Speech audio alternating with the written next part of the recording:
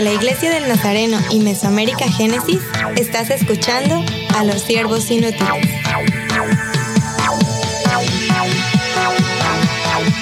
Saludos y bienvenidos al podcast de los siervos inútiles. Yo soy Scott Armstrong y otra vez estoy aquí en una sala virtual esta vez. Estamos probando algo diferente. Queremos decir gracias a Cristian Galindo y siempre al equipo de comunicaciones en la región Mesoamérica por ayudarnos con estos episodios. Y esta vez ya estamos permitiendo que un siervo nuevo se incorpore en el equipo. Pero primero vamos a presentarnos. Como dije, yo soy Scott Armstrong. A mi derecha, virtual, y también presencial, Emily Armstrong. Hola a todos.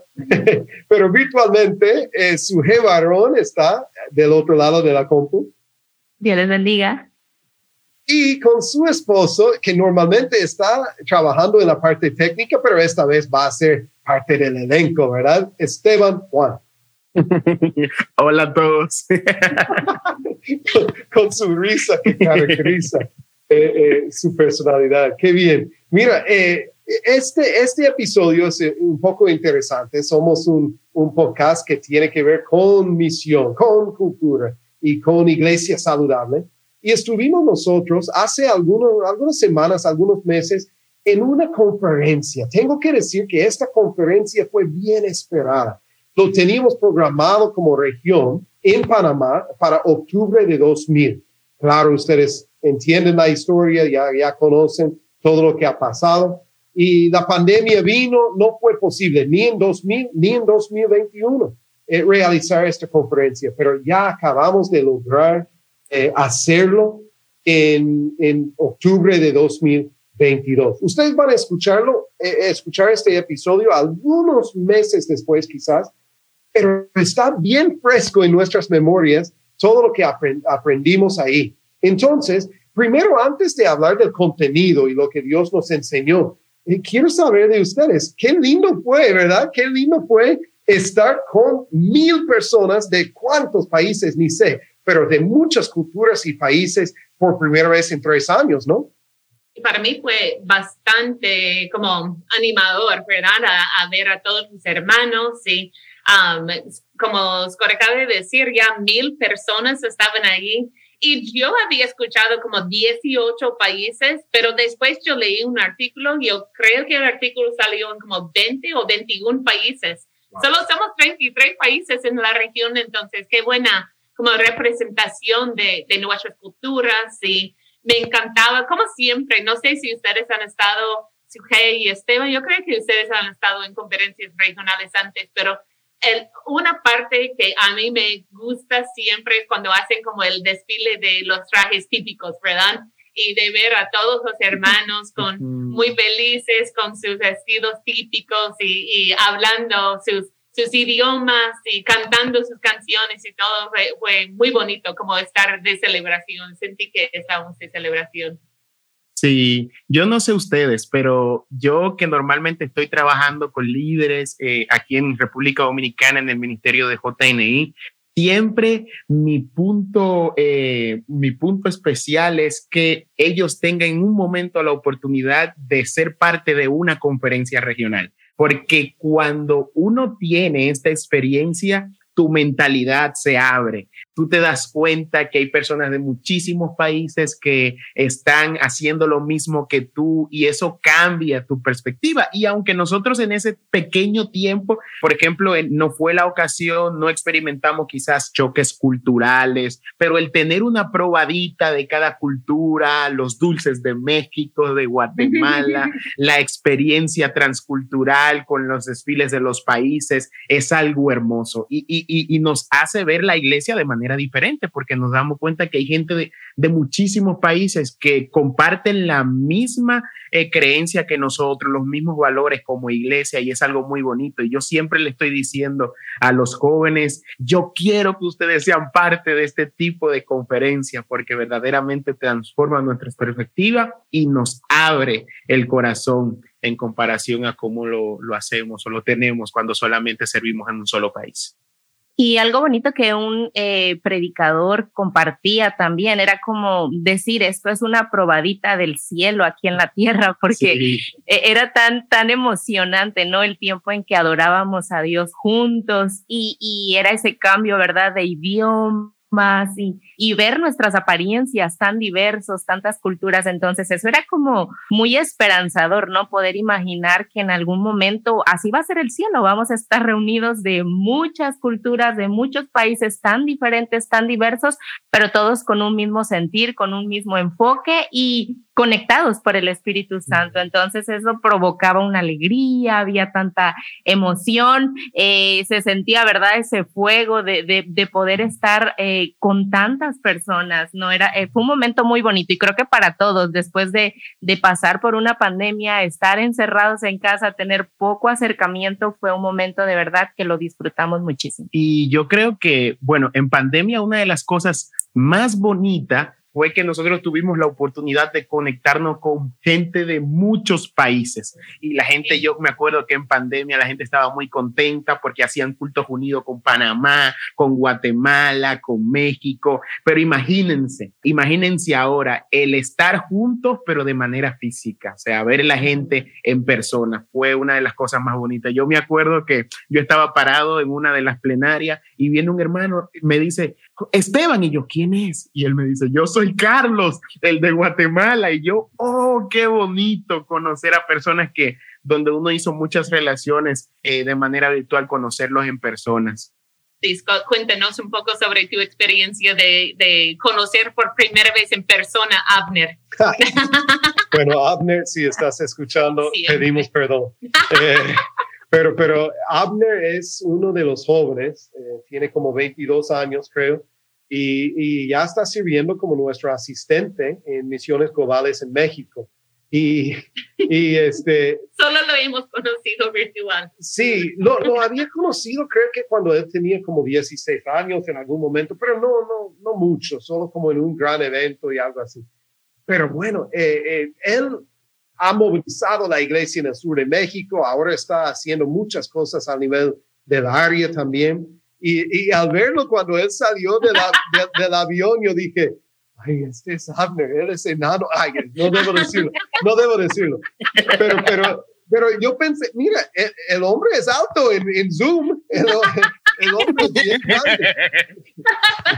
Pero bueno, es cierto. Mira, vamos a estar hablando ahora del contenido de algunas plenarias, de algunas enseñanzas que recibimos. Pero es cierto, recibimos mucho también en tiempo de cena, en tiempo de almuerzo, en tiempo de convivir y reírnos y alabar juntos y todo. Entonces, no debemos menospreciar esta parte de una conferencia así. Creo que es lo que nos faltaba, ¿no? Uh-huh. Entonces, ahora sí vamos a hacer una transición. Quizás, Suje, puedes iniciarnos.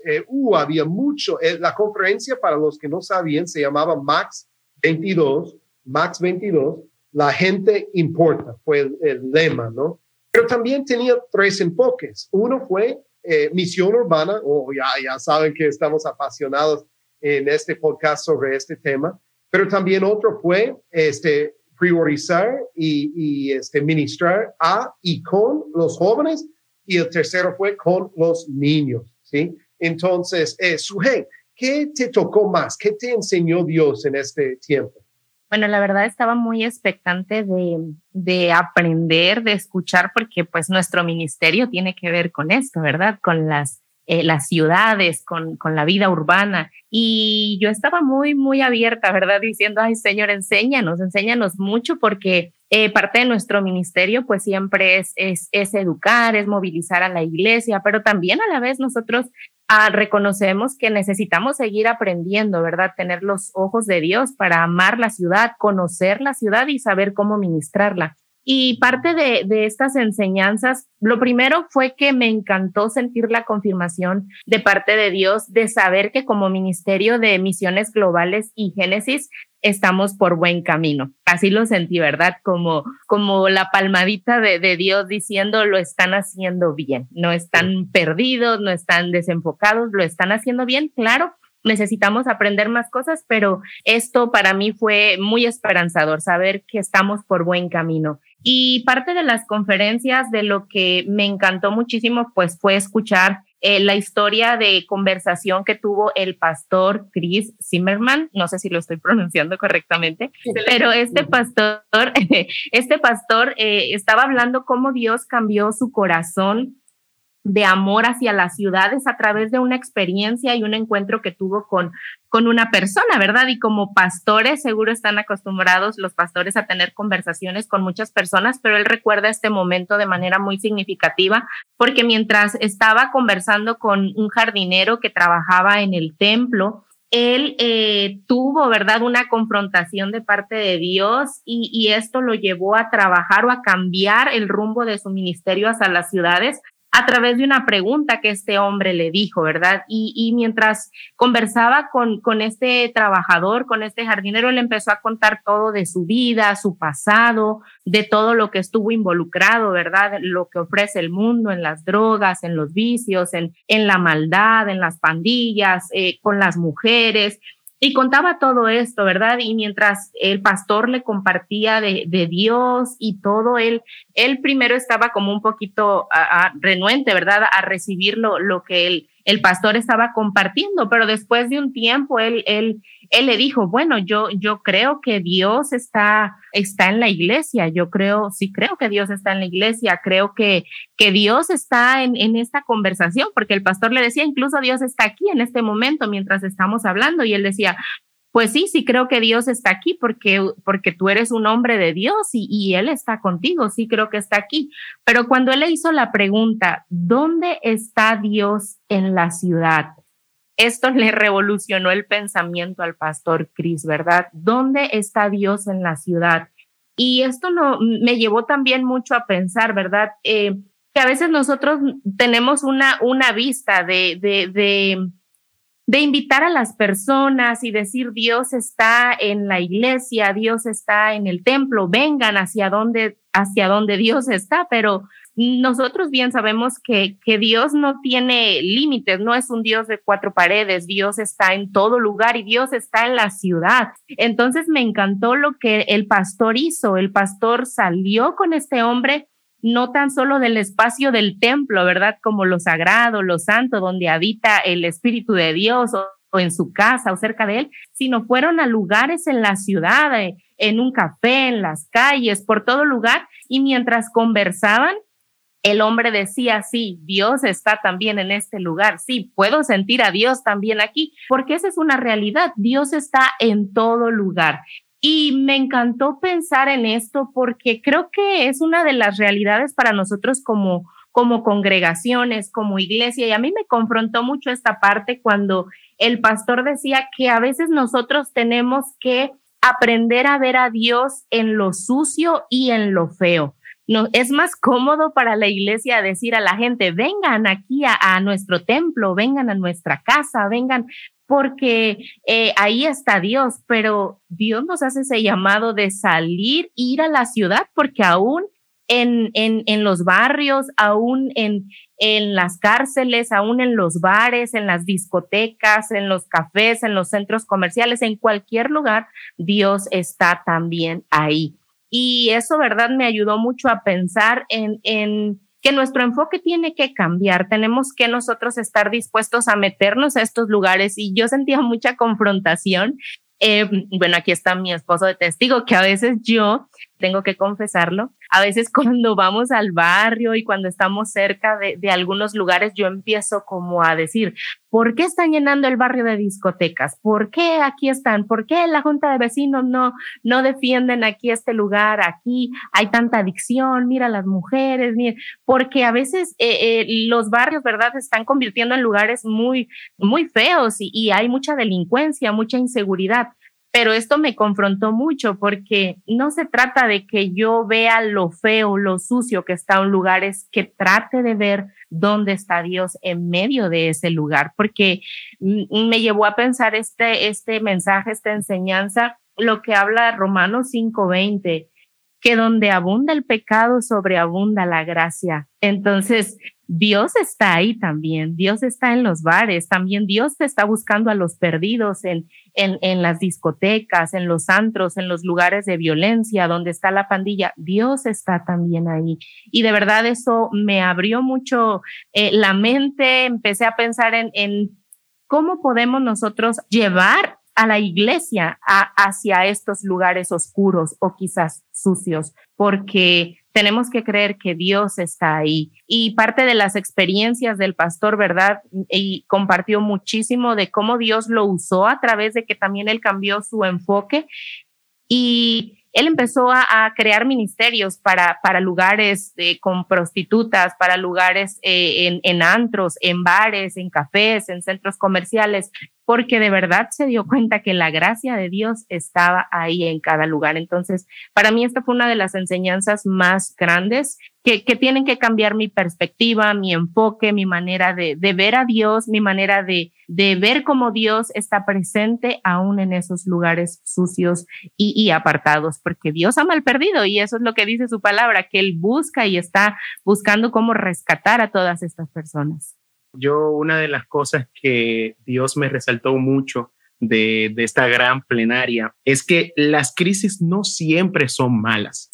Nosotros como iglesia normalmente tenemos una perspectiva de que la iglesia tiene que salir específicamente desde su punto central de la crisis hacia su lugar de seguridad, que reconocemos que este lugar de seguridad es el templo. Ese es el lugar a donde nosotros adoramos en coinonía y tenemos esa perspectiva de que el lugar de seguridad de la iglesia es el templo. Y yo creo que en todos estos años, esa ha sido la razón por la cual la iglesia se ha estancado muchísimo. Y en esta plenaria, Dios me habló mucho acerca de de lo que es la seguridad y las crisis, pero de manera contraria. Yo sentí que Dios me estaba hablando acerca de que necesito salir de mi lugar de seguridad e ir a las crisis. En el área de negocios, una de las cosas que nosotros compartimos mucho es que las crisis son los momentos en los cuales nosotros aprendemos cosas nuevas, son los momentos donde encontramos nuevas oportunidades. Y siento que nosotros necesitamos cambiar nuestra forma de pensar, nuestra perspectiva. Necesitamos motivar a nuestros líderes que en vez de salir y llamar a los jóvenes a nuestros lugares de seguridad, busquemos la manera creativa de ver qué se puede hacer en esos lugares de crisis, porque una de las cosas que nosotros a veces no sabemos, y yo creo que es una de las verdades que Dios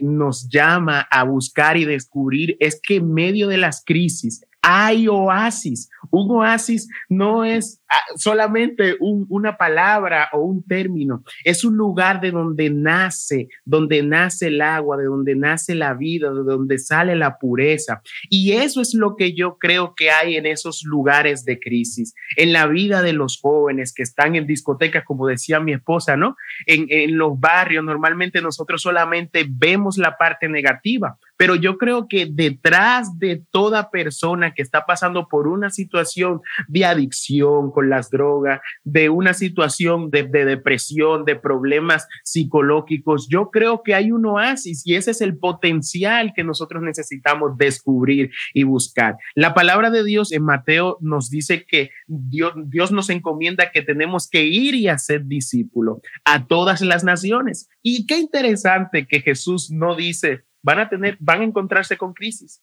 van a encontrarse con problemas, van a encontrarse con personas locas, con personas que tienen muchísimas situaciones difíciles que van a ser imposibles quizás para ustedes tratar. Pero Él no nos menciona eso quizás por algo.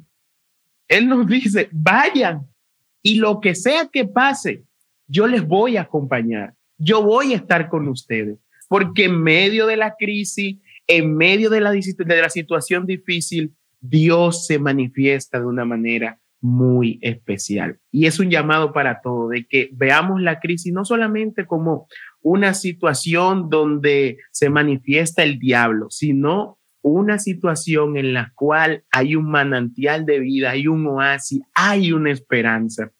Y ese es el llamado que siento que Dios me dio en esta conferencia con la plenaria de Chris Zimmerman, de ver en medio de la crisis el oasis que Dios tiene en cada persona.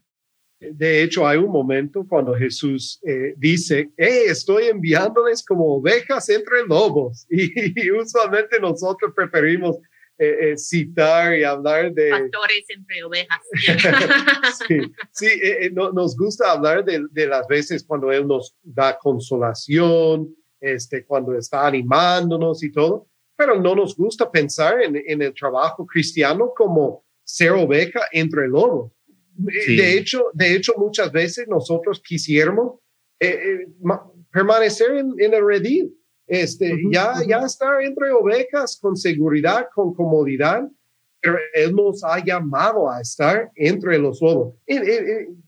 No me gusta usarlo así, como si fuera el enemigo, el inconverso, ¿no? Pero la metáfora es que no vamos a estar cómodos, tenemos que salir humildes, pero valientes, porque debemos estar en lugares donde no van a solo decir, les aceptamos, creemos todo lo que ustedes creen. Este es el trabajo misionero y el trabajo cristiano, de hecho. La pregunta que tengo para nosotros 3 o 4 que estamos todos aquí en ese podcast, porque somos un ministerio que se enfoca en la ciudad, ¿verdad? Nosotros hemos pensado en esas cosas antes y yo estaba ahí sentado como recibiendo, y en inglés tenemos un frase que dice, el predicador que está predicando al coro, porque el coro solo está ahí, sí, amén, amén. Y yo estaba así, ¿verdad? Amén, amén. Pero estaba sentado ahí pensando, ¿y cuánta gente de nuestra región se está sentado ahí recibiendo como inspiración? ¿O cuántos están sintiendo un choque por primera vez? ¿Cuántos están siendo llamados a las ciudades? Porque ya sabemos en Génesis que aunque digamos con la boca que queremos alcanzar las ciudades, cuando de verdad empezamos a escuchar como las historias del dónde se encuentra ahí en la ciudad, yo creo que hay mucha gente todavía que necesita ese encuentro con Dios. Y aún algo que cuando Sukey estaba como hablando, yo estaba pensando que requiere de nosotros, los cristianos, los nazarenos, entrando a la ciudad, requiere un corazón humilde. Requiere un corazón que dice que yo no lo he hecho todo correcto y voy a cambiar. Y hasta el momento de tenerlo como región, podemos predicar una buena palabra, ¿verdad? Pero yo creo que Dios está llamándonos a algo más específico, no solo de recibir una plenaria y decir, qué bueno que está pasando en Alemania con el hermano Chris. Dios está diciendo, ya les toca, ahí, Mesoamérica, ya les toca, ahí hay ciudades, hay personas quienes necesitan, y se va a requerir tanto los corazones humildes como la creatividad, como este sentido de entrar crisis en vez de estar como muy cómodos, ¿sí? Y yo creo que Dios tiene algo para nosotros, seguramente, y estamos listos para recibirlo. Todavía yo quiero decir sí, pero vamos a ver. Sí, es cierto. De hecho, Él estaba, tal vez entre nosotros estábamos pensando, sí, pero Él nos dio como región algunas pistas. De hecho, habló de una espiritualidad urbana. Nunca había escuchado esta frase, Sujei, con todo lo que estamos haciendo y todo lo que estamos formando y creando para las iglesias que están en la ciudad. No sé si ese concepto te habló también.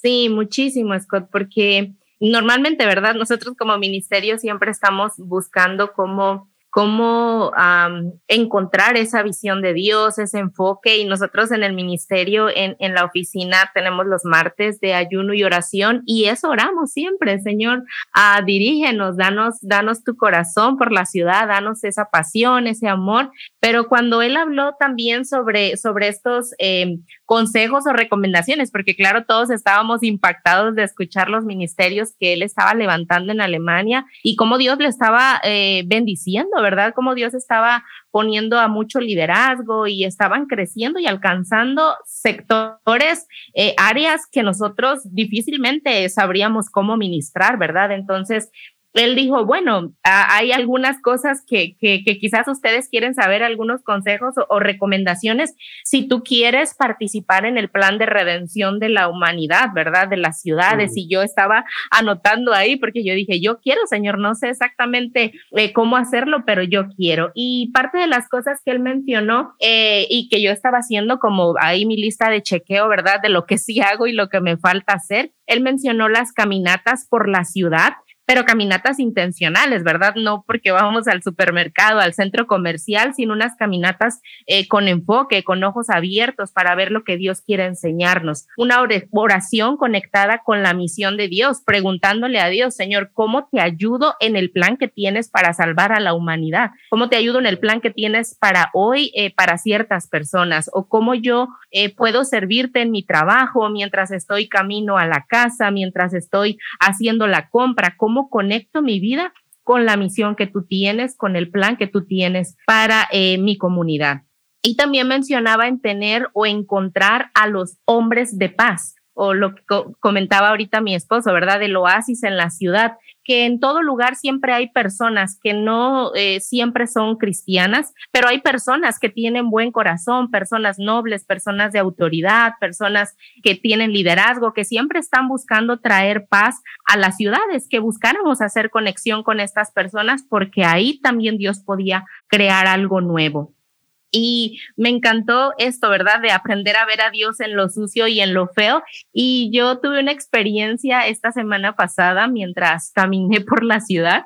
Tenía muchos deseos de salir al malecón, ¿verdad? Vivimos aquí en una isla, entonces tenemos la oportunidad de ver el mar y estar en esos lugares conectados con Dios, la creación, pero también es una vista muy bonita para la ciudad, los edificios, el transporte y muchas de estas cosas. Entonces yo salí a caminar y de verdad que yo estaba tratando de poner estos principios en mi mente. Empecé a caminar ahí en el malecón y empecé a decir, ay Dios, ayúdame a ver diferente, ayúdame a ver a las personas diferente. Y mientras yo caminaba, bueno, nos tocó ver cosas bien tristes, ¿verdad? Porque en cuestión de minutos vimos prostitutas ahí en el malecón, vimos homosexuales esperando el transporte, parejas de jóvenes con hombres adultos. Bueno, se ve de todo ahí, ¿verdad? Pero yo estaba caminando y mientras estaba caminando estaba pensando cuánta necesidad tiene nuestra ciudad. Estos lugares, aunque son bonitos, también son lugares oscuros. ¿Cómo podemos nosotros alcanzar?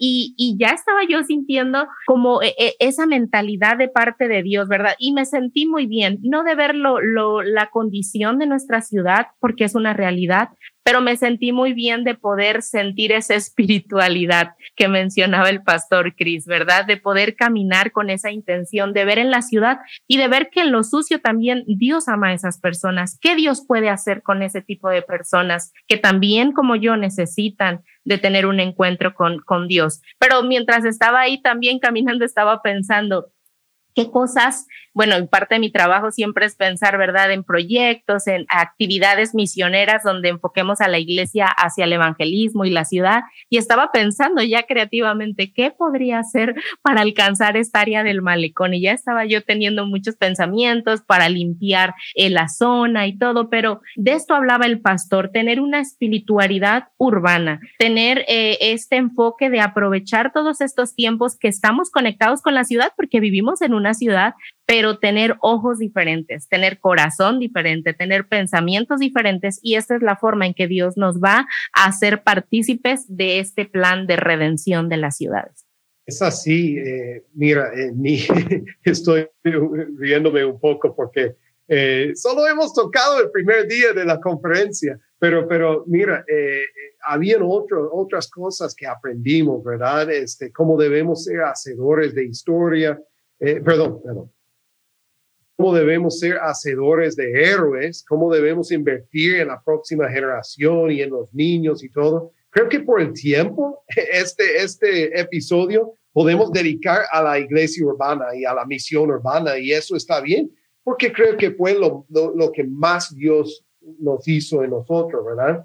Pero si ustedes quieren saber, muy recientemente en este mismo podcast, algunos episodios atrás hablamos de cómo alcanzar y cómo ministrar y empoderar a los millennials y los Gen Z, generación Z, ¿verdad?